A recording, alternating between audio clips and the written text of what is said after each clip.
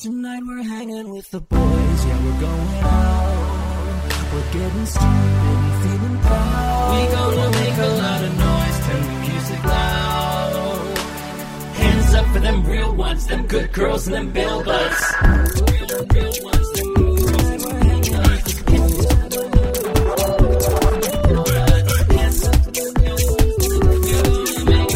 Hands up for them real ones, them good girls and them bill butts. Hello, everybody, and welcome back to the Bill Buds Podcast. I, of course, am your host, JPC. With me, as always, I fucking fear the day that this person is not with me, because that will mean I'm doing this, by myself? Or, God forbid, with a co-host, it'll be Arnie Parrott. And that terrifies me. The idea terrifies me. I miss him already. I'm talking about him being gone. I'm starting to miss him. I'm starting to have an emotional reaction. My co-host with the mo-host, JJO, Johnny O'Mara. Johnny, how are you? I'm great. And I think it's great that you picked my successor, so I should pick your successor. Please, yes, of course. Arnie Parrott. Yeah, of course. Why wouldn't it be? Shout out to Claire. Claire, we love that you listen. Please text Arnie that he was mentioned at the top of the episode. He won't have to scroll that deep. What if, and I don't know if she'd be up for this. What if you die, I die, we get Arnie Parrott and Casey McQuillan in here? Oh, that's a podcast. Now, that's a podcast. Two people who actually know what they're talking about. Johnny, it leads me to a very important question, because I thought about you leaving. I thought about you walking away from the show. What's your fuck you? What's your going away? Like, what has to change in your life for you to say, Bill Bud's Podcast, I don't need this shit anymore? Is it an amount of money? Is it inheriting a boat? Like, what's going to get you out of here? I'll tell you, the day that we hit 500 patrons and I have to eat a Garth bowl, I'm out. Oh, God. Yeah, I guess for me, if I had to pick, it would be the day we hit 500 patrons and I have to eat a Garth bowl. I guess that one for me as well. I would fucking leave. I would hate to do that. But then Arnie and Casey will have to eat Garth bowls. That's true. They instantly inherit the show, and then we put the clause in there that they have to eat a Garth bowl. Just like that movie, The Garth Bowl Clause. Oh, my God. When Tim Allen slowly becomes a Garth bowl. I love that movie. A Christmas classic. But we're not there yet, Johnny. We're still in September. This is the last Bill Bud's Podcast of September. And boy, oh fucking boy, do we have a duty. We do. We have a duty. And that duty is to talk about this album. And it's a doozy of an album. It is a doozy of an album as well, Johnny. And I was thinking in my brain, I was like, we're talking about Garth bowls. I think that this might be technically our second dip into the world of country music besides the Garth Brooks album that we did. I think so. I think it is. I think this might be Garth bowls very germane to the topic at hand, because we are talking about the, I guess, pretty much brand new. It came out this month. Fifth studio album. I believe the fifth studio album. Why wouldn't I have prepared to know that if I was going to be talking about it?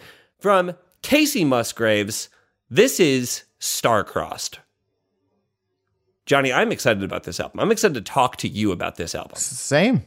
Were you anticipating, or I'm not anticipating, but eagerly awaiting the drop of this album? Because I'll be honest, ever since I heard it coming out a couple months ago, I was like very, very, very much looking forward to it. No, but that's okay. Jessica loves Kacey Musgraves. For sure. I am not a huge fan in general. I think she's good at what she does. It's just not for me. I've seen her live. It was a great show. She did a great show, but I don't find myself really turning to Kacey Musgraves when I want to listen to music. Can I ask you, Johnny, because I've never seen Kacey Musgraves live, but I have seen some of her videos, which we will talk about today. How is she charisma-wise on stage? The normal amount. Nothing. Okay. Nothing. I wasn't blown away, and I wasn't unblown away. Okay. She can be a little non-emotive, I would say, in some of her videos. So I was just wondering if she changed that up on stage, or if that's just kind of, is it like a stylistic choice or personality choice or what? I'll tell you, I saw Arctic Monkeys years ago. I might have mentioned this on the show before. They're one of my favorite bands. They were incredible live. They sounded amazing. Zero stage presence. Yeah, It was wild. that's rough. I feel like music is such a like experiencing live music is just experiencing music in such a different way. And when a band has like, especially a band like Arctic Monkeys, that can really jam out, comes at you with like no presence, it's certainly interesting. It's off-putting in a way. Yeah. It was weird. It was weird because they were so good. But then it was like, Sure. which is maybe harsh because they're a band, not a blue collar comedy tour, Yeah, and they're not, a musician is not an actor, so it's like when someone's videos are like a little flat or something, I'm like, yeah, you're a singer. Like you're writing this music. You're not, Yeah. I don't need you to be like, Brad freaking damn Pitt up there. I'll say the only time it's inexcusable is, of course, when it's Dua Lipa.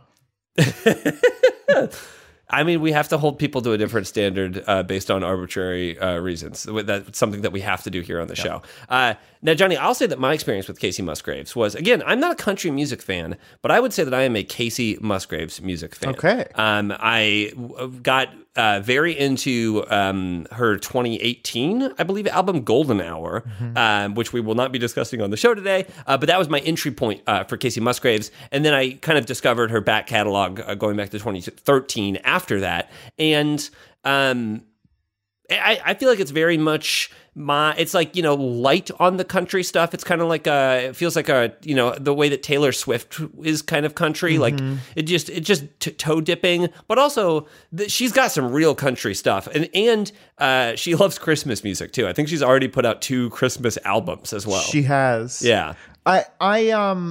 We'll get into it, but I will say,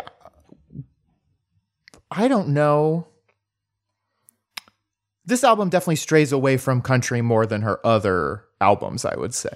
Yeah, and it's this album, it's hard to do this because this album, devoid of the context of Golden Hour, this is the only time I think on the show that I will say, maybe listen to her album, her 2018 album Golden Hour before you listen to this album, because I feel like they do kind of tell 2 sides of a relationship, and it's important, I think, for context when listening to this. And then I'll just add kind of a blanket, and maybe not even like a trigger warning, just like a content warning that this is another breakup album that we will be listening to in the vein of Olivia Rodrigo, which we recently did on the show. Just that they're both kind of about relationships ending in very different ways. But I don't know if you go through an emotional rough time, this could be a heavier album for people. Yeah. Real quick, I looked back to see where I was first introduced to her, and Jessica actually started listening to her with her album Same Trailer, Different Park. So I don't think what year is Same Trailer, Different Park? That's her second album or first? Second. It was her major label debut. Got it. That was in 2013. I don't think Jessica probably started listening in like 2015 or 2016. So that's when I started that makes hearing sense. it. That makes sense. That's all. And again, we won't talk about that album. We're only talking about Starcrossed. So quit asking. So let's get into it. Let's talk about it. This bad boy, clocking in at 15 songs, 47 minutes and 32 seconds. Johnny, this debuted at number 3 on the Billboard 200. We haven't had enough data to tell how long it'll be there or if it's changing spots or whatever. Interesting fact, Golden Hour, which won like 5 Grammys, didn't go higher than number 4. Wow. So this one debuted higher than Golden Hour, which is wild. That is wild. And then what do you think? 15 songs, 47 minutes and 32 seconds? I feel like that's pretty good clip. Yeah.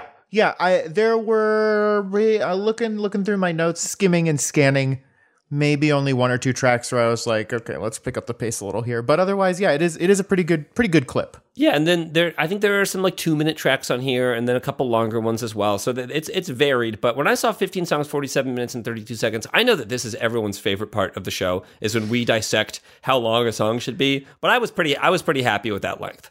Well, have you ever I know sometimes even for like, I mean, because I was like a fucking freak with Star Wars, but I didn't even want to know the runtime of the movies before I saw them. Oh, interesting. Yeah. I don't watch. I mean, I rarely watch trailers for anything, for any movies, especially because if you don't go to the movies anymore, trailers are pretty easy to avoid.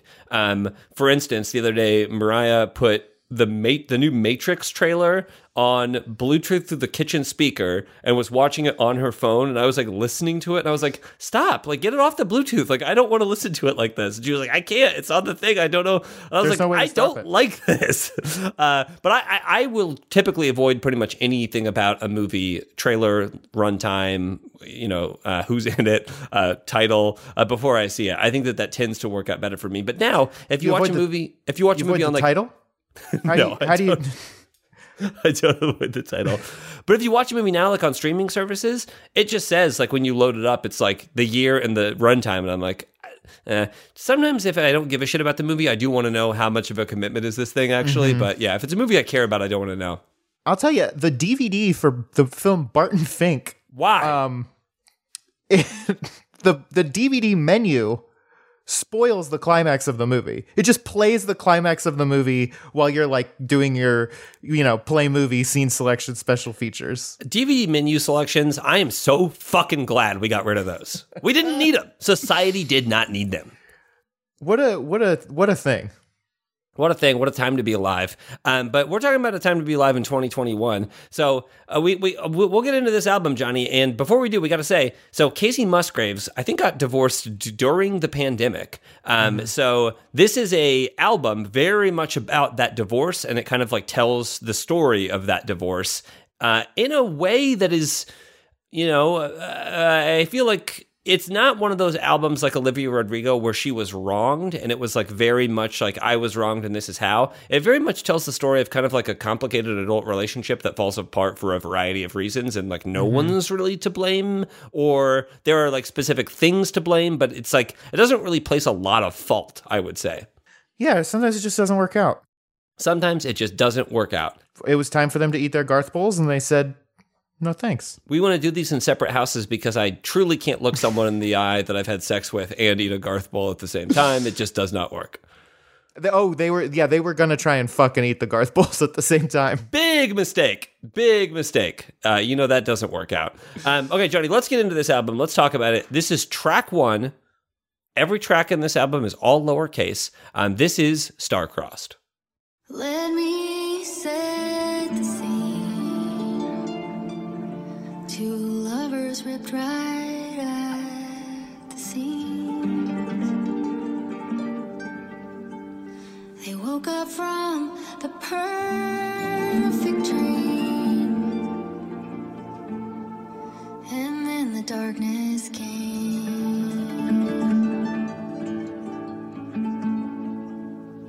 I signed the papers yesterday.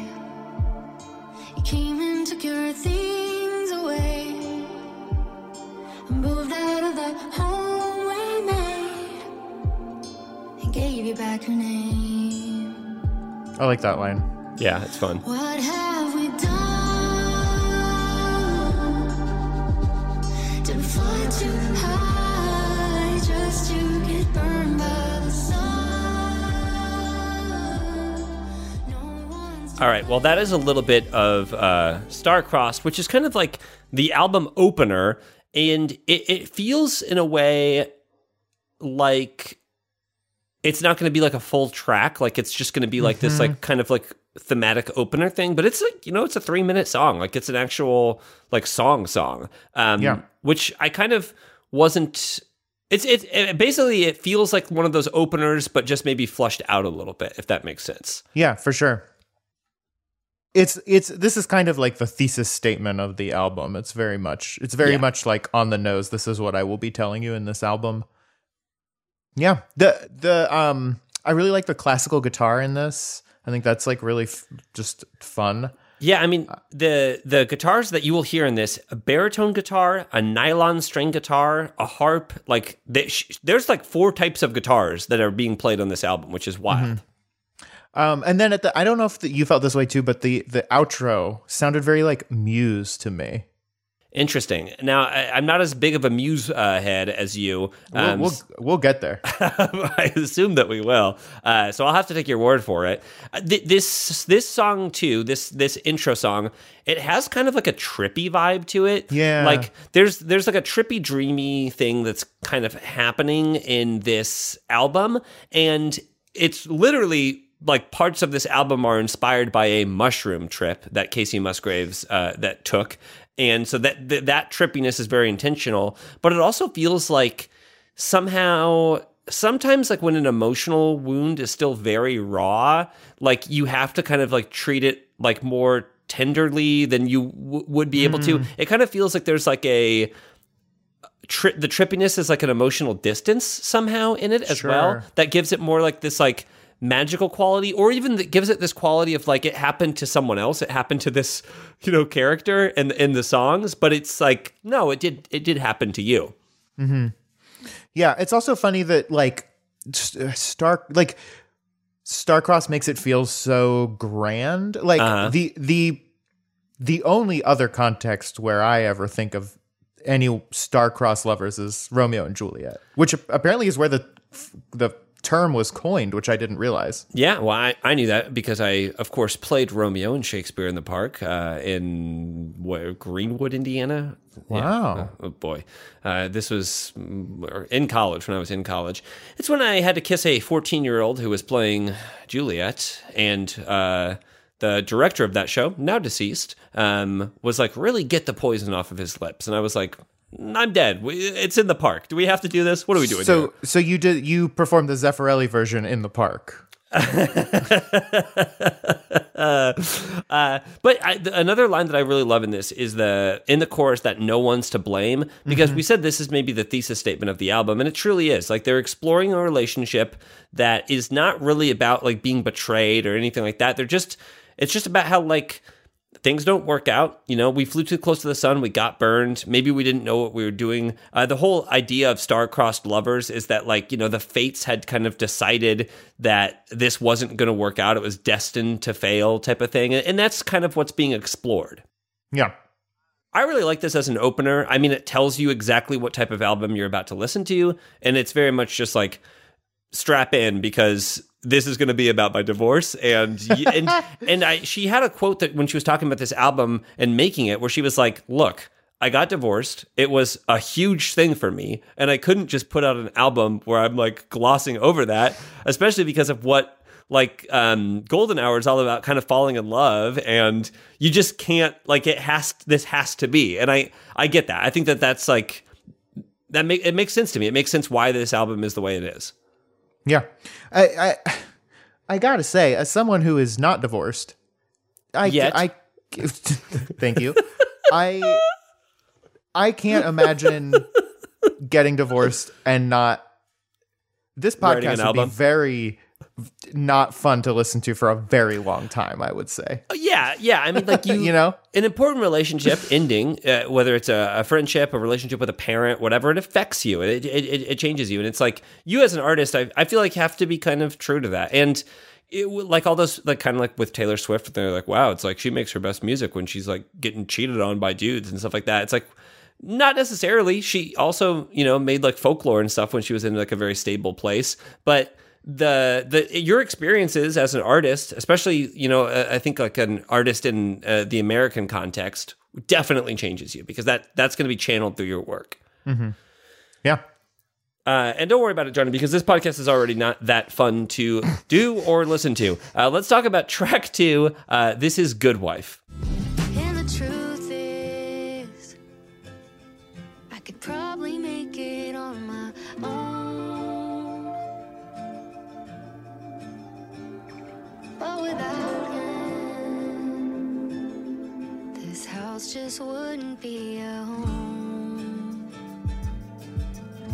And I don't wanna be alone.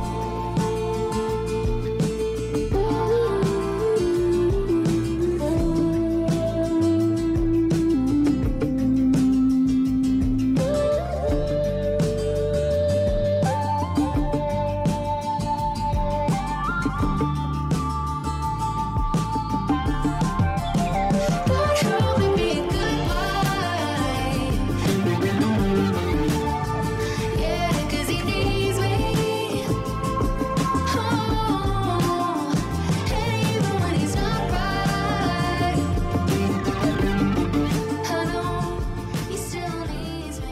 All right, that is a little bit of Good Wife. One thing that I love, I mean, I'll be honest, I love Casey Musgrave's voice. This album, they, especially in this song, they do so much like production stuff to her voice, and it sounds really cool. And I think it's such a fun, interesting choice to take, you know, truly a voice that needs no production. And we will see some songs in this album where that is the case. But then to add that, like, you know, computerized auto-tuney, whatever this sounded like auto-tune. Yeah. Yeah, I really liked the auto-tune in this. And it was like, the chorus was not what I was expecting at all, sound-wise, and I really loved it. Yeah, the everything I think is working really well on this one, production-wise. I love the synth. I love the bass on this thing. This is another one it's got that dreaminess. Exactly. And that, I think, is in part because this is early days in the relationship. She's talking about being the good wife. She's talking about, of course, wouldn't be Casey Musgrave's album if she didn't have a reference to, like, smoking a bowl, because the girl loves pot. Let's just be honest. That, when I heard that line, I was like, okay, cool. Like, it just felt very like, I don't smoke enough pot to say that I do, really, but I feel like saying what, like, I can pack him a bowl. That's like how a cop talks to me, you know? Like, I don't think people say that, really. She's from Texas, so she's like 50% cop anyway. That's true. But I do think that, I mean, Casey Musgrave's really got her name as being like this, like, counterculture pro-weed country singer, you know, which is very interesting. I really love the cultural space that she occupies in that way. But, you know, it's one of her albums, so she has to kind of include that she's still down with Mary Jane in a big way. I also love how in the chorus switches from how he needs me to later in the song how I need him. I think that's a very interesting kind of progression there. She does that a couple other times in this. And this just really explores like what it means to be a good wife and like what that means in conceptually and then what that means like in reality and how those two things are so different. And as a child of divorce, I love that idea because I know that like is there's so much cultural friction, especially from our parents' generation, with what it meant to be like married from watching their parents to what the reality was, and then for like our generation from watching our parents, and I know a lot of my contemporaries are children of divorce as well. So it's just like it truly is like very interesting to see that played out. Yeah. It is. It's also interesting how it's like I am also not a child of divorce, an adult. You're an adult of divorce, yeah. Yeah. But it seems like a lot of our contemporaries waited a very long time to get married because we are all children of divorce. Exactly, yeah. Well, and economically, things are a little bit different from fucking other boomers who had a little bit of an easier time with, like, you know, marriage. Well, kids, maybe houses. if we weren't spending all this time packing our bowls full of frappuccinos and guacamole toasts. But I love this song. I think Good Wife, very good. I was very much into this guy. This is a nice one, as that chorus especially. Mm-hmm. Yeah, I mean, yeah, we'll see it again and again, but I think that she does definitely know how to write some really catchy choruses. Let's listen to a little bit of Cherry Blossom. This is track 3.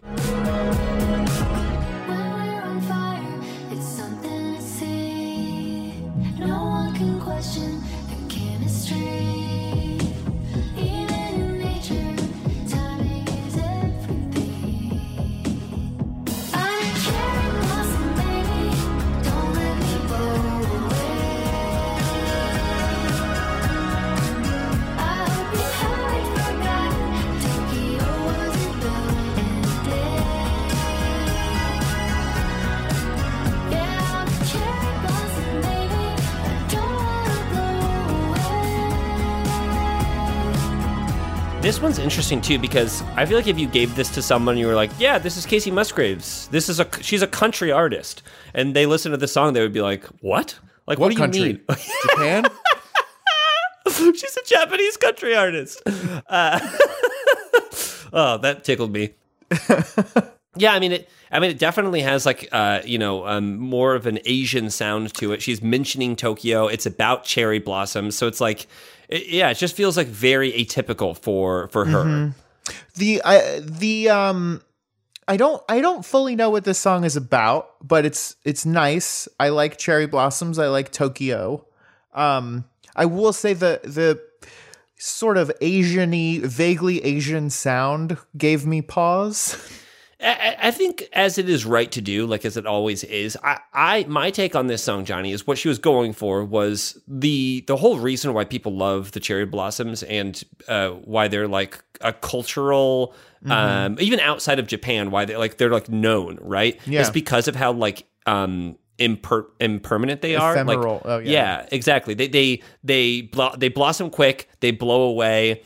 If you have the fortune to like visit or see cherry blossoms in bloom, I've heard it's quite a breathtaking thing, but it's over very quickly. So I think that the metaphor that she's going with is like her relationship as a metaphor to the cherry blossom, and I get that. And yeah, the rest of it, I was looking for some discourse around this online. I didn't really find a lot, and maybe it's people just don't want to wade into that territory. But I don't necessarily know that like there's anything culturally appropriative about it, but I'm also not the one to make that call. So like maybe there is. It seems pretty tame as far as that goes. Sure. Though. I think that there's maybe another song on here that would give more pause. Yeah. Yeah, but I overall I did like this. Also the verse, the melody of that first verse reminds me so much of this song.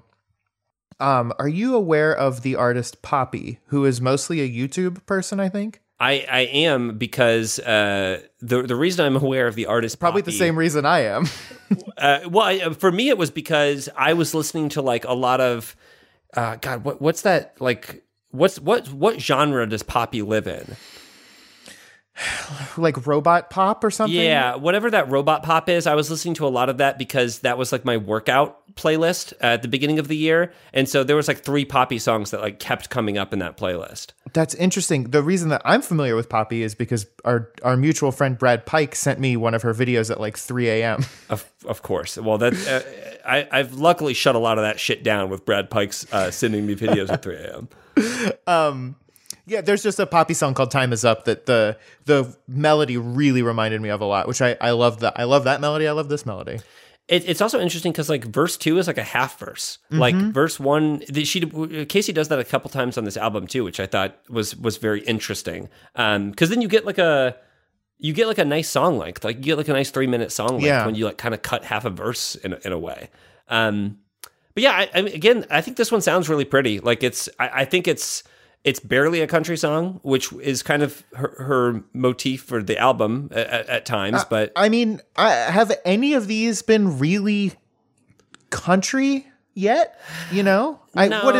What is country? You know, I think this next one maybe gets into like, because when I think country, I think 2 things. I think like nostalgia, because every country song in my mind is like about a better time and about like earlier days, or like remember when this was great. That to me is like what a country song is about. And then twang. Like if you don't, you need nostalgia and twang, and then you have basically you're in country territory.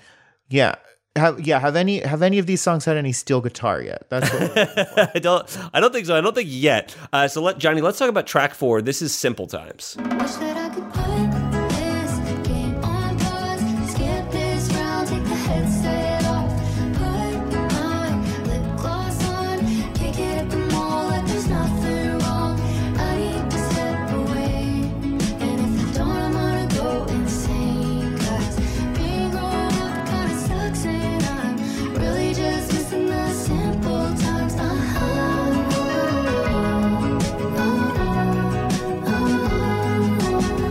All right, that is a little bit of Simple Times. Yeah, and to me, we get a little more country here just because it's like very nostalgic. That, I didn't think about this until I was just now listening to it this time.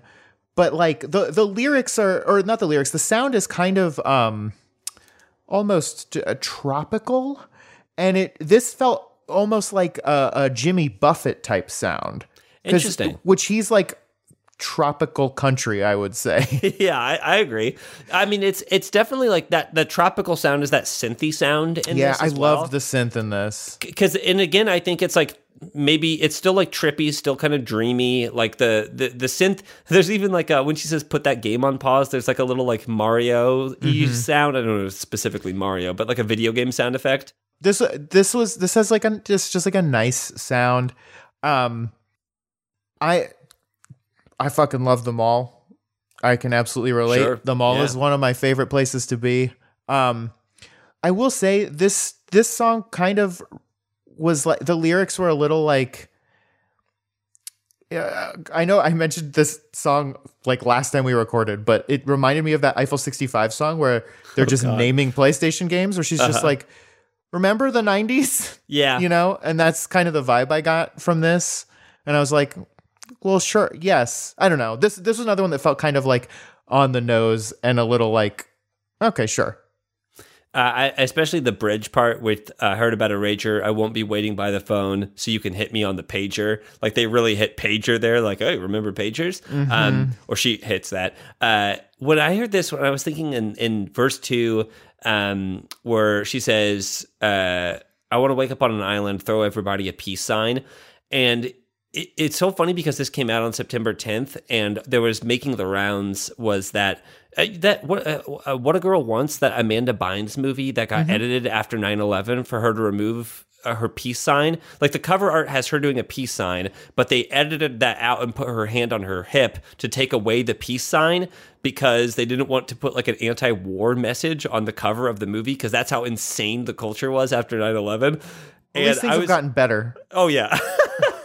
But I was just thinking about that and thinking about how fucking buck wild that was. And then I started looking into Amanda Bynes. I was like, what's she up to now? And do you know she also has a conservatorship? Like, I don't know if it's the same story as Britney Spears. I actually didn't look any more into it because I was like, oh, this seems like a bad area. I want to walk away from this. I know she had some rough times for sure. Yeah, it's what it seemed, which is, you know, again, child actors not set up for success, not in this world. Yeah, and then the video for this, Johnny, we have not talked about this, but we are on the Patreon this month, a little later in the month, going to be watching the companion movie that was put out with this album. And it feels like this video is just like a chopped piece of that companion movie, I understand. So I actually didn't watch any of the videos because I was waiting to watch the full visual album. That makes sense. We don't have to talk about it because I liked this video. This is kind of a fun one, but I did get the feeling as I was watching it that I was like, I feel like this would make more sense in like a broader context of the visual album thing. So, smart on you for not watching this video. But if you want to watch that view along party with Johnny and I, go ahead and patreon.com/BillBudsPodcast. Podcast? BillBudsPod? BillBudsPod, that's what it is. And we'll be watching that later this month. So I can't wait for that. That should be fun. It's going to be a good one. It should be fun. It should be. We will try our best to not make it fun. Johnny, can we talk about track 5? Please. This is If This Was a Movie. If this was a movie, I'd be surprised. I really like the kind of late 90s sound of this one. It's got that late 90s melancholy in a way. When you run up the stairs, you'd hold my face, say we're being stupid, and we'd fall back in place. If this was a movie, it's not a movie. It's so funny because, yeah, I was talking just about how we are this, like, we're the product of, you know, our experiences and like viewing our like parents' relationships and then viewing like media and consuming culture. And a song like If This Was a Movie is that moment when you're like, oh yeah, like, no, relationships are like messy and fucking complicated and they just sometimes don't work out like they wouldn't. Like, this is the third act of the movie, and the fourth act is everybody gets back to, or the second act, third act, whatever, they get back together, they make up in the end or whatever, and that's just not the way this turned out. Yeah. Yeah, I love the sound of this. The drum machine is like very like late 90s. This has a lot of production on her voice too, which I really liked to give it that like dreamy melancholy. But this was another one where the lyrics to me just kind of fell a little flat because it was just like, if this was it didn't feel it feels like something that we've heard before. You know what I mean? Which maybe that's the point. You know, I really loved the beginning of this song. Am I the stone in your pocket that's weighing you down, or the face in your locket that you'll wear all over town? I love that stone in your pocket that's weighing you down, like imagery. The chorus, I would agree, it is kind of just like, it feels like a scene from a movie that's being, described. Yeah. And it is kind of that. It's like sometimes things in life like feel like the scene of a movie, but they don't have the like resolution that the movie has. And I get that sensation. But yeah, I really enjoyed the song. I enjoyed it for its kind of like first melancholy slowness of the album. Yeah, I did. I loved the sound of this one. Okay, Johnny, let's move on, shall we? Let's talk about track 6. This is a little song called Justified. And yes, this is the theme to the popular television show. She really missed an opportunity because if this had come out when that show was on the air, this would be perfect for that show. I was going to make a joke about Good Wife and the ABC show The Good Wife, and I looked it up to try and make a joke. It was produced by fucking Ridley Scott. That Ridley Scott, yes. Wow. Isn't that wild? That is absolutely wild. Anyway, yeah, every track on here is named after a TV show. Yeah, so this is Justified, produced by Walton Goggins. It was a fun, strange summer. I rolled on, didn't think of you. We lost touch with each other. Fall came, and I had to move.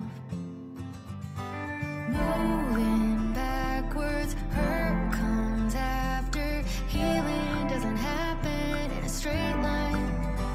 If I cry just a little and then laugh in the middle, if I hate you and I love you, then I change my mind. If I need just a little more time to deal with the fact that you should have treated me right, then I'm more than just a little justified.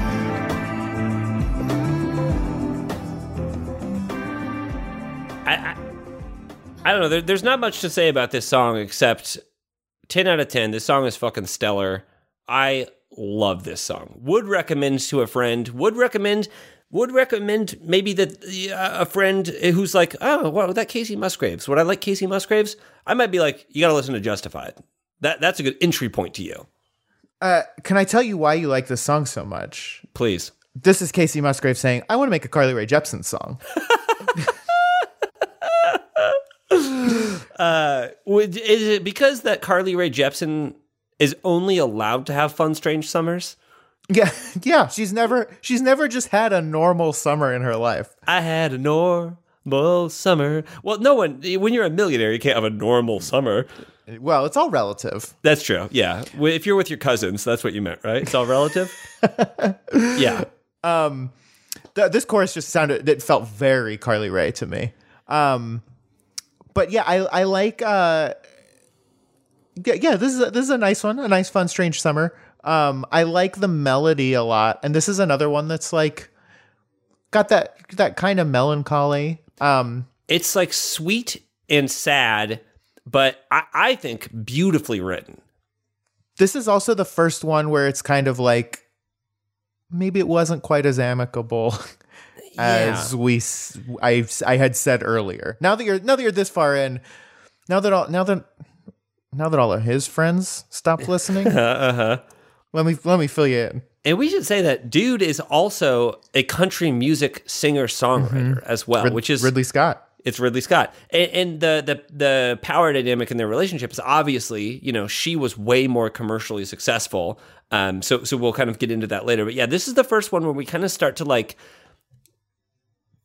Not take digs, but we really start like fleshing out exactly what this thing was and like and obviously we're getting Casey's perspective here, but the album, I think, does a pretty good job of being kind of fair to both parties in a way.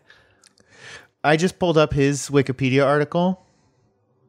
It's pathetic. It's pathetic. Yeah, It's like 2 paragraphs. Unfortunately, it's 2 paragraphs. That's not great. I mean, she probably has 2 paragraphs on her Wikipedia just about this album. So Yeah. I love the lines, the pre-chorus lines here. Moving backwards, hurt comes after, healing doesn't happen in a straight line. I fucking love healing doesn't happen in a straight line. I think that is such a bomb fucking lyric. Like, it is so fucking good. And then the whole rest of the chorus is just about how confusing this whole thing feels. How confusing this end of a relationship feels. And I don't know, man. I think she does a really, really great job in conveying that. I love the word justified. It's a good word. I'm a big fan of justice. I love when justice happens. So when you hear about a word like justified, I mean, call me Timothy Oliphant. Timothy Elephant. There it is. Because I'm justified. Thank you. I know almost nothing about that man, but I'm happy for you. Have you watched the show Justified, Johnny? No. That's a banger, man. I enjoyed it. I really enjoyed it. I think Walton Goggins has great bad guy energy. I think he is such a... Boyd Crowder, oh my God, what a good bad guy. What a good bad guy. I know Timothy Oliphant was in The Mandalorian. He was, yeah. Was he the one who was in that weird Netflix show about the zombie with... Yes. It was either him. Yes, it was him, right? That's Timothy Oliphant. It was not the guy who looks just like him. It's either him or the guy who looks just like him. Right, and I can't remember. Drew Barrymore is the other one, and it was Timothy Oliphant. Yes. Okay. Johnny, I know you didn't watch the video, but I think this is a very good video as well. I'm excited to see it. I truly enjoyed it. I think that the cinematography is very fun. It's not something I hadn't seen before, but I think that they do a really good job with the way that it's shot and what it's trying to convey. I'm being vague, so I don't spoil it for Johnny, but I endorse watching this video. Even I guess probably it still feels like from watching it you need the context of the full visual video thing, but this one is very good. It's just kind of like her driving, very good. Johnny, do you want to talk about... oh, by the way, this song has so many fucking production credits on it. And this song is one of the more produced of the songs on the album. You really get this dichotomy on this album of which songs got a lot of production focus and which songs, maybe not even attention, not even the right word, but just which songs like didn't need it as much. Right. Very interesting. Let's talk about track 7. This is Angel. If I was an angel, I wouldn't have to try so hard to save you or show you how to fly. If I was an angel, I wouldn't get so mad.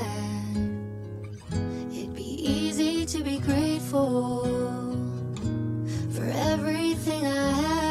You'd only get the best of me. I'd pull you out of the darkness, keep you out of the rain. Everything would be better. I'd never have to change. I think I've said on the show, on the record before, that I am not the biggest fan of songs like called Angel. As far as I'm concerned, there's only one song about an angel called Angel that is any good, and that is Shaggy's cover of Angel. Just a fantastic song, just a immensely fantastic song. But I really like this one. I think that I love how the dichotomy of going from Justified, super produced, to Angel, very stripped down. It's kind of we just get a little bit of, her voice and a light production. There's some thunder sound effects in the background, which is, made me Garth Brooks tingle. I was going to say that's the third thing that makes a country song is thunder sound effects. But I love the chorus. I think that this is just a beautiful song. It's short. It's like just over 2 minutes. It's placed in, I think, a very good spot in the album. This string of 3 songs is probably my favorite string of 3 songs in the album. But yeah, I'm into Angel. Yeah, you know me. This song is the perfect ingredients for a Johnny Snoozer, and it was. But I appreciate like where it is in the album. It definitely makes sense, and like you said, it's like 2 minutes long, which That's a power snooze, honestly. right. It's a power nap. Yeah. If you're gonna write like a very slow song like this, that's the perfect length, and I super appreciate that. And I do, boy, I love those thunder sound effects. The thunder rolls, and I love it. It's interesting too, Johnny, because you're right. Like this song could have been like a 4.5 minute song. Right? Yeah. And no, I don't think anyone would have said anything. You know, except for me. Exactly. The only person fucking speaking truth here. Speak truth to power. I think that more people could take a page out of her book when writing boring songs. Fair. I think that's fair. Let's talk about track 8. This is Breadwinner. I love this bass line. Yeah. Here's what he'll do. He'll play it cool when he hangs out with a woman like you. Say he ain't pressed by all your success. Tell you he's different than all the rest. You're gonna give it all and give it all, but you won't get it back. I'm telling you, it's gonna hurt. Stay away from a boy like that. He wants a breadwinner. He wants your dinner until he ain't hungry anymore. He wants your sugar and me and feel bigger until he starts feeling insecure. I wish somebody would have told me the truth. Say he's never gonna know what to do with a woman like you. If any of the songs on this album are like kind of like brutal call out songs, it's Breadwinner. I mean, like this is a straight up like, This is a diss track. yeah, it's a diss track. There's no other way to say it. It's a diss track. Yeah, this one is honestly a lot of fun and very, very funny. I love the plucking in there. It sounds great. This also feels much more. This sound is much more similar to some of her earlier stuff, I think. And I really like that. I prefer that, I think. But yeah, this is a great song and very like, not even like veiled. It's just like, Ooh, no. this is the fucking deal. It's so I love this song. It's my second favorite on the album. I think this one is my favorite. It was close for my favorite. Justified, I think Justified is such a good song. I love that so much. But this one's close because it's got a lot of really cool production. Like the last chorus, where she's saying like anymore. I love the vocal production on her when she's like doing her own backup vocals. The bridge has this cool like clock metronome sound in it that's very, very fun. There's a fade out. There's a first fade out of the album, but it's a fade out. There's no way to say that except that it's a fade out. But it's also like brutal. Like she's telling like this is the one where she's like, this is my perspective of what was going on, and it's like, I made more money than him and I was a more popular country singer and he didn't like that. And it's like, okay, cool. Like, what? Yeah, that seems to be something that did happen. Like, You're not lying. It's, yeah. You know, Jessica's always saying the same thing, that I'm a more successful podcaster than she is. And the only reason that I'm a more successful podcaster than Mariah is because she hasn't made a podcast yet. And I fucking fear the day that she puts out a podcast. I'll be ruined. And that's why neither of us selected Jessica or Mariah to replace us, because the show can't be better once we're dead. And to be fair, they're going to be dealing with a mountain of grief. A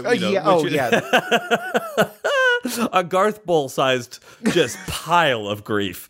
Grief. We both died. You and I died together in an awesome car chase. Podcasting accident. Yeah. Car chase, podcasting accident. It's all. Well, we're trying to podcast while we're driving. Who's sadder, Jessica or Mariah? God. I mean, I want to say it's got to be Jessica because she's just known you longer. That's true. And there has to be just a sense of relief from both of them, though, right? Like a little bit. Okay, I'm just kidding. Our significant others love us very deeply. Okay, let's talk about track 9. This is Camera Roll. Don't go through your camera roll. So much you don't know that you've forgotten. What a trip, the way you can flip through all the good parts of it. I shouldn't have done it. Chronological order ain't nothing but torture. Scroll too far back, that's what you get. I don't wanna see 'em, but I can't delete 'em. It just doesn't feel right yet. Not yet. One thing that I do really like that Casey Musgraves does in this album is she makes some of her like saddest ones very short. Like Angel very short, Camera Roll very short, and they're just kind of these like short explosions of a particular type of like sadness. Mariah liked this album a lot, was listening to this album a lot, and she was like, Camera Roll is the one that she doesn't fuck with really, because she's like, everything else she can kind of like get into, but she can't imagine. She was like, I can't imagine like going through my camera roll and, you know, just seeing like pictures of you and stuff. If something happened, like it just, I don't want to be in that place. That place doesn't work for me. And I was like, I get that. That's very nice. It's a sweet thing for you to say. This song reminded me so much of the song Sad Songs and Waltzes, Oh yeah. which was originally by Willie Nelson, the other bowl packin' country singer. And I wonder, because parts of it were so similar, I wonder if it was like intentional, because the content is different, obviously, but I don't know, it felt similar in a way. I just don't think that you get a Casey Musgraves without a Willie Nelson coming before, right? Like it's like weed smoking country singer. Like you can't live in that space without being like, oh yeah, Willie Nelson. I mean, maybe you can say like, I've heard of Willie Nelson and whatever, and just kind of move on. But there's got to be something there to that. Yeah. And this one also, it's weird. It's weird to hear. I know that like we've had like fucking camera rolls on our phones for forever now, but it's still weird to hear it sung about like this. You know what I mean? This is another one that I would put on my playlist of songs that would be funny to play a person from 100 years ago. If you got in the time machine and played it for someone who'd be like, what do you mean delete them? Like, what is that? Chronological order, can't scroll too far back. Like, what do you mean? Did they have? When did deleting the word happen? You know what I mean? I do know what you mean, Johnny, and you couldn't be asking the wronger guy. You'd answer that question. Let me ask you a question, Johnny, because this is one that I can actually, you'd probably be able to provide an answer for. Are you a camera roll guy? Do you go back through your camera roll? Do you like look? Because I know you're a nostalgia guy. I am. Usually, unless I'm looking for something specific. Usually because my phone is like, hey, this is 10 years ago today or whatever. I'll look at those. But I don't generally go look through stuff. Every now and then, like Jessica and I will sit down and kind of be like, what pictures have you taken lately? And we'll kind of swap and like, go through and see the last week's worth of pictures or whatever. And they're usually, I mean, we're both just in the fucking house all the time. So they're usually just pictures of Buster. Yeah, but, that's true.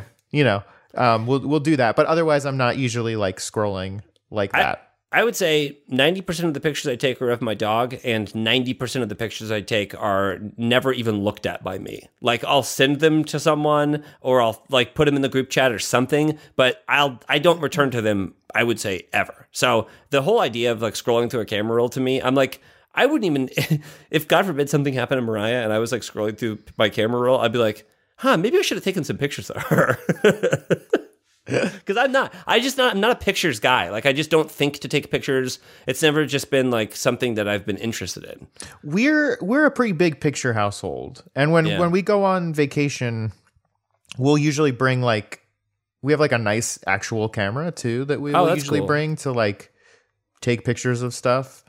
We're real photo heads. Hey, speaking of a real photo head, Casey Musgraves obviously won, so let's talk about her next track on this album. This is track 10. This is Easier Said.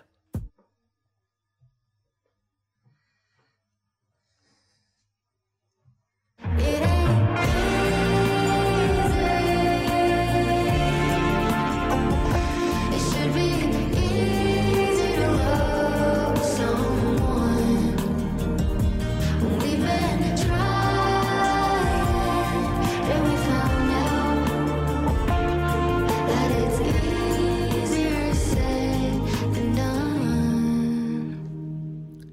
The back half of this album, I feel like, has a little, it's like a little less on the production side, even though this has some production to it. I really like the steel guitar on this one. Again, this one's short and sweet, where it's like a 3-minute song, and we're in and out of it. I think Easier Said Than Done is a great sentiment for Kacey Musgraves specifically, who really blew up, 5 Grammys on Golden Hour, which was kind of an album about being in love and falling in love type of thing. So it's like, it's funny to have that perspective on the other side of it, of being like, yeah, it's easier just to make some songs about it than it is to like go through the fucking thing. Like that to me is very interesting. This one I really like. I don't know how else to describe it, but the vibes of this song. It's just very like mellow, and I liked that. And especially in the beginning, it had like another very like 90s feel that I really enjoyed. There's a lot of. There feels like a lot of that, and maybe it is sort of like there is kind of a lot of nostalgia on this album, whether it's in Simple Times, like in the actual content, or just sort of in the music itself. It feels like there's a lot of like, I want to go back to a time when things were nicer for me. There's also just, this album, there's just, she does such a good job of being so like hyper personable in such a relatable way, or personal. Like she's talking about, I feel like I get a good picture of who Kacey Musgraves as a person is from this album. The first verse, I've never been scared of what I wanted to be, and you know me, I've never been afraid to shine. I built a rocket ship and I went to space. Even way out there, I kept my head on straight. Like she's talking about how she blew up and she got, she became famous, but she's tried to stay true to like who she was, and like, I feel like she is like a very practical and like kind of more like a logical person who can kind of compartmentalize and put some distance there. So it seems like what she's saying is, especially in a song like this, is like, I tried to stay the same, and I feel like maybe you changed and I wasn't like changing with you type of thing. Like, I don't know. For me, it's a really relatable feeling. And I really enjoy the vibes of this track. Yeah. Same. I don't know. I think it's like a simple, but it's like very, very pretty. All right, let's talk about track 11, Johnny. This is Hookup Scene. If you've got someone to love and you've almost given up, hold 'em tight despite the way they make you mad, 'cause you might not even know that you don't have it so bad.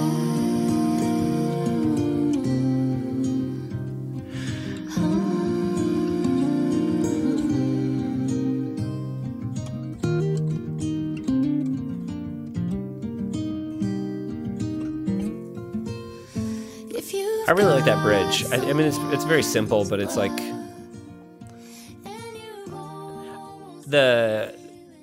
you have a song like this, like Hookup Scene on the album, and it's truly like minimal. Like you can look at the production credits on this, but it's not, there's not a lot going on with this song. And I really like that. I really like the change of pace from like the super produced songs on the album to the more minimal, natural, songs. I think that's very cool. Yeah, I liked the sound of this one a lot. This was another one for me where the lyrics just didn't do it for me. It feels really just like not really anything new here, pretty standard take. And the chorus honestly like bummed me out, because it was like, well, maybe you should just settle. Yeah, but the chorus also I found so weird, because it was like offering the opposite advice of what she did. Right. Because it's like, hold on tight despite the way they make you mad, because you might not even know that you don't have it so bad. And I guess I get the sensation of like looking back at your relationship and being like, oh man, like there were comfortable, stable moments, and this is so new and scary, and I'm like living this like different life, and I'm on the apps now and all of that. Like I get that, but it did feel like a little weird, because I was like, I felt like I get what she was saying, but she maybe could have said it in a way that was less like, you didn't do that. Like, what do you mean? Yeah, I don't know. It just that really like, it just bummed me out. I was like, here's the thing, divorce rules. Because if you're not happy, you should fucking get divorced. It's great that they allow that. Yeah, honestly. Yeah. And I don't know. I think she's probably better off. And I mean, I don't actually know that, but you know. Well, I do think that's true, though, that like people who are not having a good time together, you know, there should be opportunities for them to like, you know, end their relationship together. Obviously, if two people like feel like they're growing apart or whatever, right? Like that there is something good to that, but there's, you know, that other sensation of being like, it's not 100% bad and it's probably not 100% good. And you're probably leaving a little bit of the good when you're leaving, you know, if it's 10% good and 90% bad, you're still probably going to miss the 10%, right? Like that's still, you're not going to be able to just like walk away from the tiny part of it that was good. That's true. Yeah. Yeah.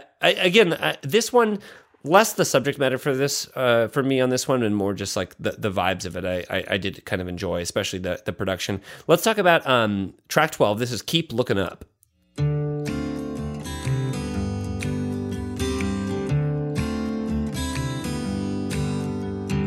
Grew up in the sticks where there ain't no light, but the stars were big and bright. If they told me no, I would always wonder why.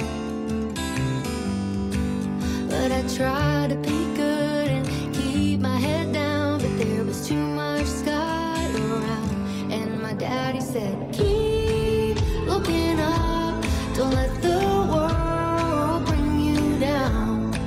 Keep your head in the clouds and your feet on the ground. I feel like if you played this for someone, you're like, what genre of music is this? They would be like, okay, this is a country song. You know, it's like you grew up in the sticks where there ain't no light. You're saying ain't. You're calling your father your daddy. Like there's we got a lot of little country, you know, points of interest in this song. I really loved the sound of this song. I loved the verses. I think that no one should be allowed to say head in the clouds, feet on the ground in any song ever again. We've said it too many times. Yeah, when she said don't let the world bring you down, I was like, if you don't rhyme this with clowns, I don't know. I'm going to lose my shit. Clowns. Ground doesn't even rhyme with down that much. Clown is a better rhyme. I like the line, Johnny. Verse 2, she says, I've seen fire burning in the sky, things I can't explain. Do you think Casey Musgraves believes in aliens? Yes, absolutely. Of course she does. Of course she does. She wrote this album kind of on a mushroom trip. She, of course, believes in aliens. Do you believe in aliens? Yes. Now, I don't believe a lot of like, I guess like, you know, kind of crank or crackpot conspiracies about aliens. There's a lot of really fun ones out there, but I believe, you know, the chances are good that there is alien life. Now, I don't necessarily know that they've ever come to Earth, but I believe in the existence of like other intelligent beings in this or other galaxies for sure. Same. Yeah. And maybe they have been here. And you know what? The pyramids. That's all I'm saying. Maybe we're all God's little hybrid children, you know? I hope so. God, I hope I have starseed growing inside of me. Yeah, I like to keep looking up. We're entering into a kind of like a hopeful section chunk of the album, post hookup scene where we're beginning to get like, we're ending on a high note, which I think is good. I gotta tell you, that hookup scene probably was pretty rough during coronavirus too. Probably still is. Dude, I can't imagine. I cannot imagine. I would be terrified. But yeah, I'm imagining, you know, eventually people were just like, well, we can't wait. I can't wait. I think the hookup scene's got to be a lot different when you're a celebrity, though, because there's probably like, you know, there's the exclusive celebrity apps. There's all kinds of vetting involved. Do you think there are celebrity dating apps? There must be. There's Raya. Do you not know about Raya, Johnny? And The Last Dragon? Yeah, they hooked up. Oh, they met on the apps, yeah. No, Raya is like the app that's only for like models and celebrities and like famous people. And you have to have like, I don't know how it works because obviously I'm not on it, but you have to have like a certain number of followers to get on it and stuff like that, like social media or like proof that you're like a blue check or something. Yeah. Look it up. Raya, celebrity dating app. That's fucking wild. Because I don't think I don't know. You don't think you're on it? Would you? I don't think I'm on it, but I do keep getting all those texts. Would you, if you were a celebrity, would you want to date another celebrity? Exclusively. Yeah, I think so. I mean, it's just like, your lifestyle as a celebrity is so fucking weird and it's hard to understand, and your like hours are so, I mean, and it's like you don't meet organically. Like, you know, Yeah. when Taylor Swift and Jake Gyllenhaal were dating, it was because someone's manager called someone else's manager and was like, you know what I'm saying? Like that's the lifestyle, I guess. It's weird and superficial all to the core. I guess if you're gonna be a celebrity and not date a celebrity, you have to have been together from before you were a celebrity. Yeah, I mean, because it's just otherwise, I just don't think it makes sense. I'm against it all. I think the whole burn the whole fucking culture to the ground. I think that the only thing that celebrities should be dating is the sharp end of a sword. They should all be guillotined. Okay, well, enough out of me for now. Let's talk about track 13. What Doesn't Kill Me.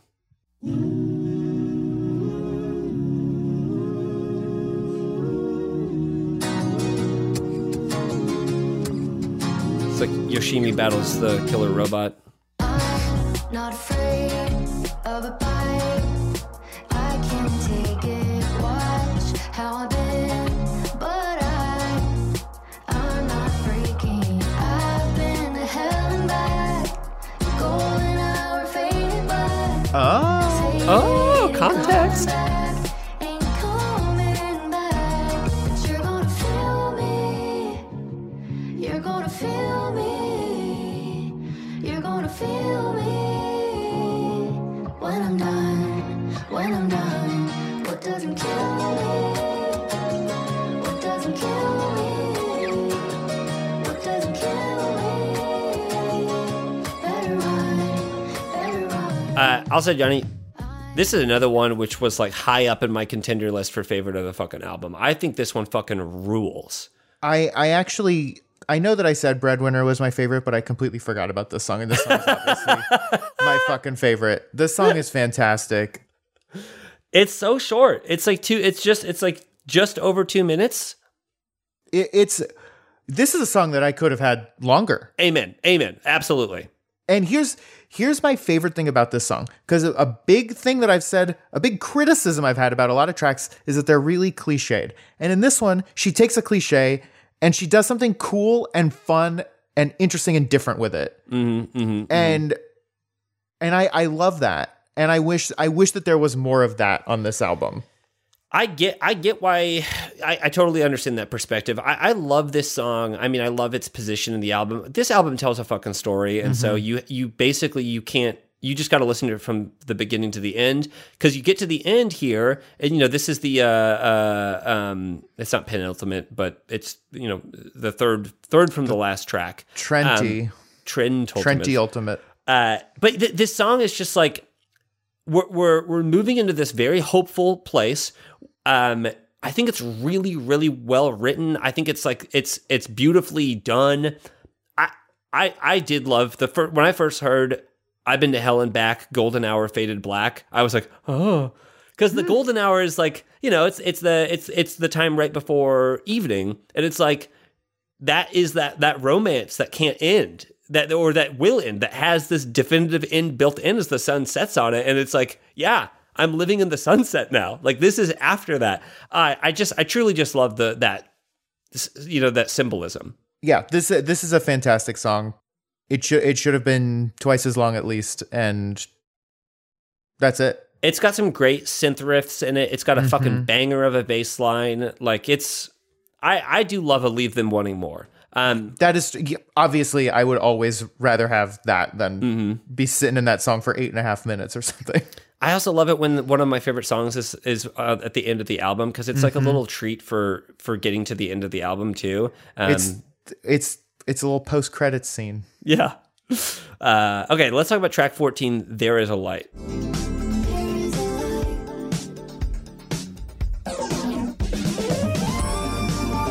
Okay, I love that fucking flute. I mean, why not? 2 flute solos in this song. Fucking let's go.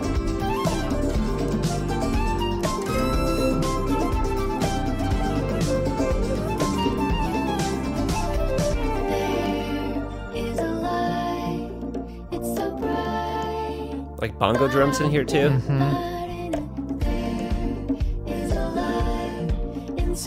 I feel like this song is like, I don't know, this is like a whole ass fucking vibe.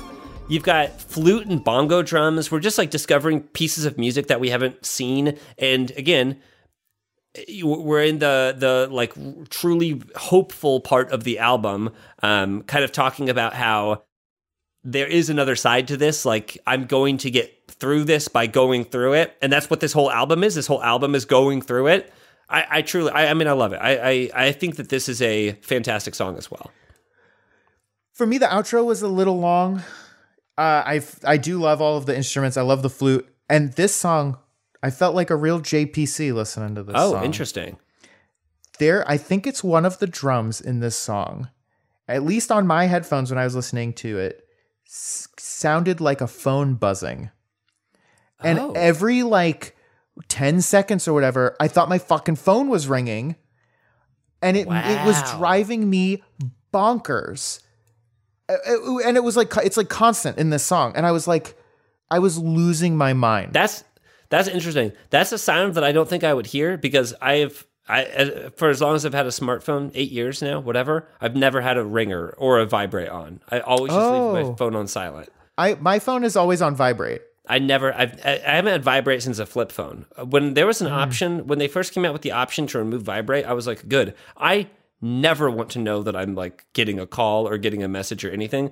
The only time I have any ringtone on is if Mariah calls me. It will always ring if she calls me. But that's it. Like I don't like having my phone like. So how do you know when someone's calling you?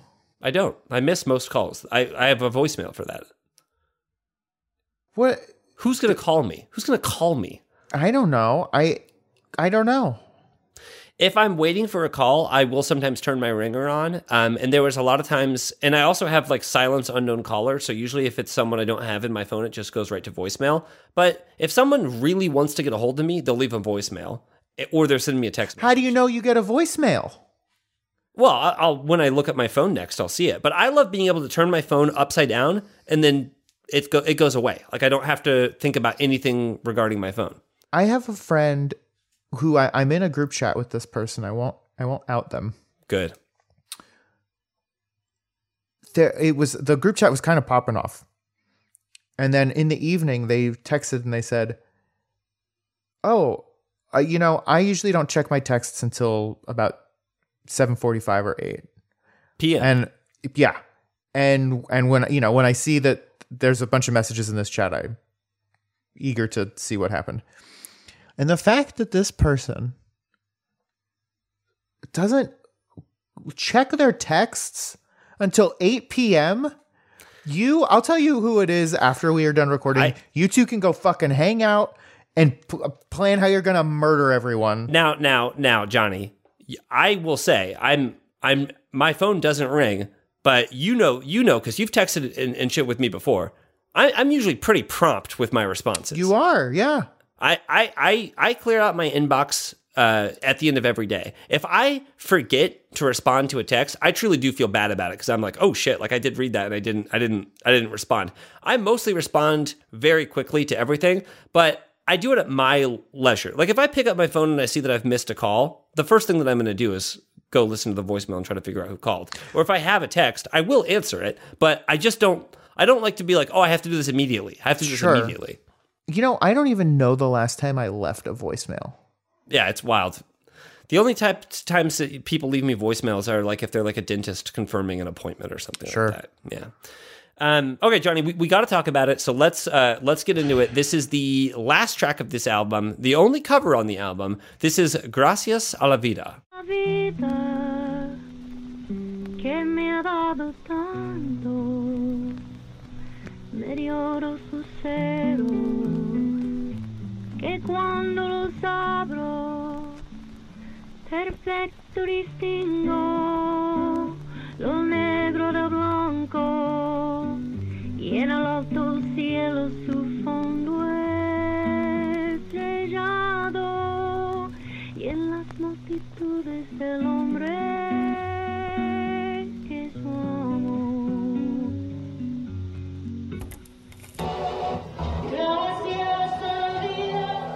I think also, Johnny, this is the longest song on the album. Oh, and you feel it.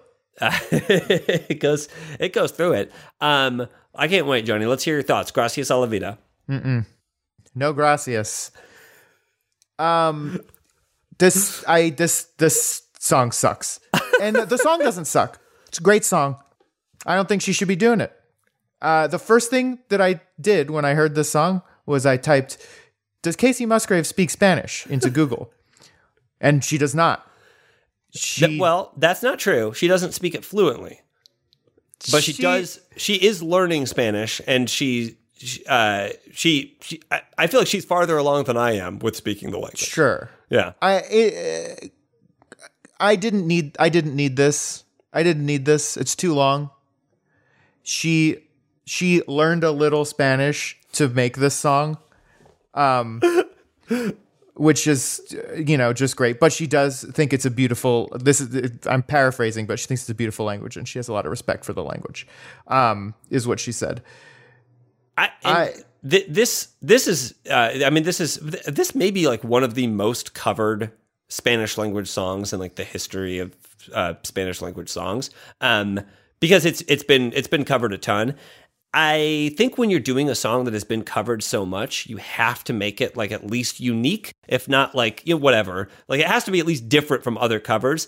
And I think this definitely accomplishes that, very low bar of success, and that she's like, the way that it's produced, it like switches styles several times. Like it kind of melts at points. There's like record popping. Like there is a lot of like interesting stylistic choices made on this. Towards the end, it does get kind of a little like spooky almost, which I did like. Yeah. The record scratching is very interesting to me, and I was thinking about this when I was listening because vinyl is like a thing kind of again. But a lot of people, I whenever I buy music, I buy it on vinyl. I have a lot of records. And I mean, a new record doesn't have those pops and scratches, but it's very funny to think that like eventually if you have this on vinyl and you listen to this song a lot, it will like have pops and scratches. And like it will have the fake ones and then the real ones, and it'll eventually be like, that's fun. That's interesting.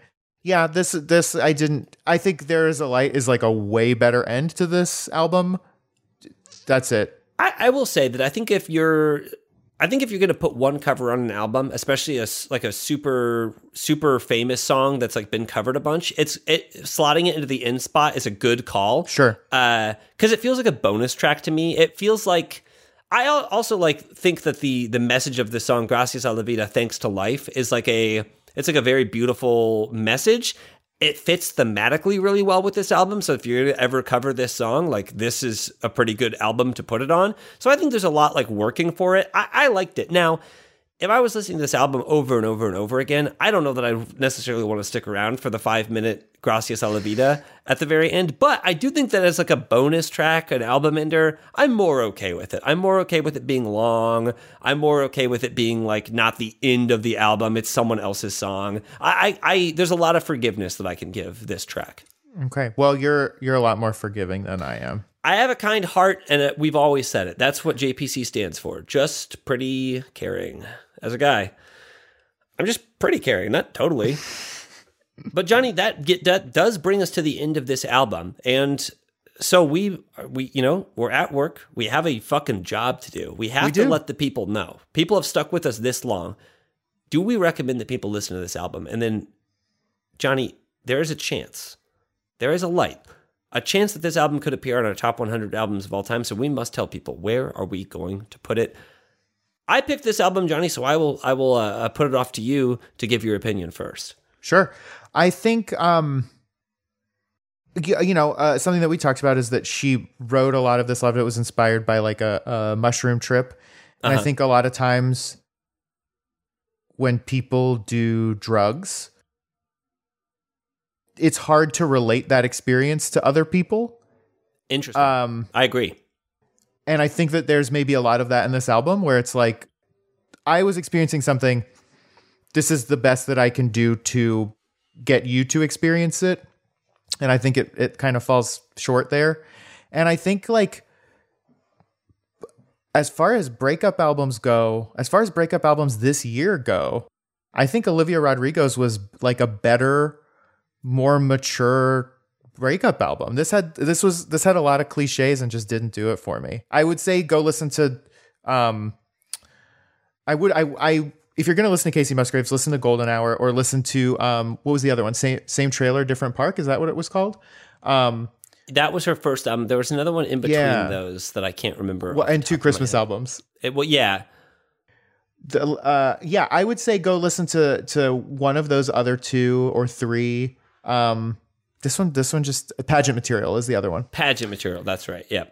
This one just didn't do it for me. It fell flat, and it feels bad to say, but it did. Okay. And I'm safe to assume that this isn't going anywhere near your top 100. Number 3. I will say, Johnny, for my part, I think there two great breakup albums came out this year, and I was into Olivia Rodrigo's breakup album as well. I think that I completely disagree with you on the maturity angle of it, because I think that this is such a more mature breakup album. Not just because Casey Musgraves, who is one of the reasons I love Casey Musgraves is because as long as she puts out music, we will be roughly the same age. So she's putting out music. You'll be the same age even when she's done putting out music. Exactly. Like Taylor Swift as well. Like Taylor Swift's a year younger than me. Casey's a year older. So we're always going to be the same age. On average, the three of you are your age. Exactly. To as we're experiencing life. So I enjoy that. I think that then I understand what you're saying, and I'll amend that. Okay. I'll say I think that lyrically, I think Olivia Rodrigo's is more mature, but as far as like the maybe subject matter, I think this is more mature. Yeah, I don't know. I think that there's some really strong writing on this album. I think I almost disagree with you in the times that you were like, I found this cliche. I found it as an interesting tackle to a cliche, because so much of music is cliche anyway, right? Like you're gonna get that. It's like an interesting angle on a cliche. But yeah, I mean, I think I really enjoyed the story that this album told. I think I enjoy the amount of herself that is so present in this album. But also, if I'm just putting it on and listening to it, which is, when I'm barely paying attention to music when I listen to it for the most part as well, I really enjoyed it. I really enjoyed like going all the way through. I enjoyed that 3-track like swing of Justified, Angel, and Breadwinner. I really liked that. I really loved getting to the end and getting to those last 3 like hopeful tracks. Like there was just a lot in this album that was really, really, really enjoyable for me to listen to, start to finish. I don't have any skips on this album either, which I was like, I was very, very into it. Now, the one thing I will say, and I agree with you here, I think Golden Hour is like a better album, just even mood-wise, because I always think it's going to be more fun to listen to like music of someone experiencing joy than sadness. Yeah.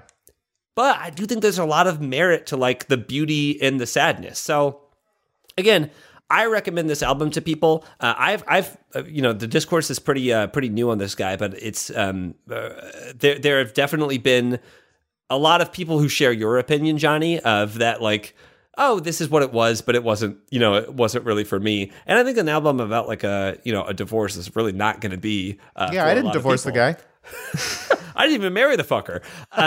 But I will say, this is definitely going on my my top 100 albums of all time. I liked this album a lot. I think I'm even like, I was going back and forth of like which side of top 50 it would end up on. So I think I'm going to throw this guy at 53, hoping against hope that I have not already thrown anything at 53. Johnny, is that still open? 53 is no longer open because it is now occupied by Starcrossed by Casey Welcome, Musgraves. all lowercase with a hyphen. Welcome to the club, Starcrossed by Casey Musgraves. And that's a recommendation from me and a not recommendation from Johnny. So we are, very odd to happen on this show, but we are at odds here. So dear listeners, you be the judge. Yeah, I feel like usually even if we don't both put it on the top 100, we're usually at least in alignment with like recommending it or not.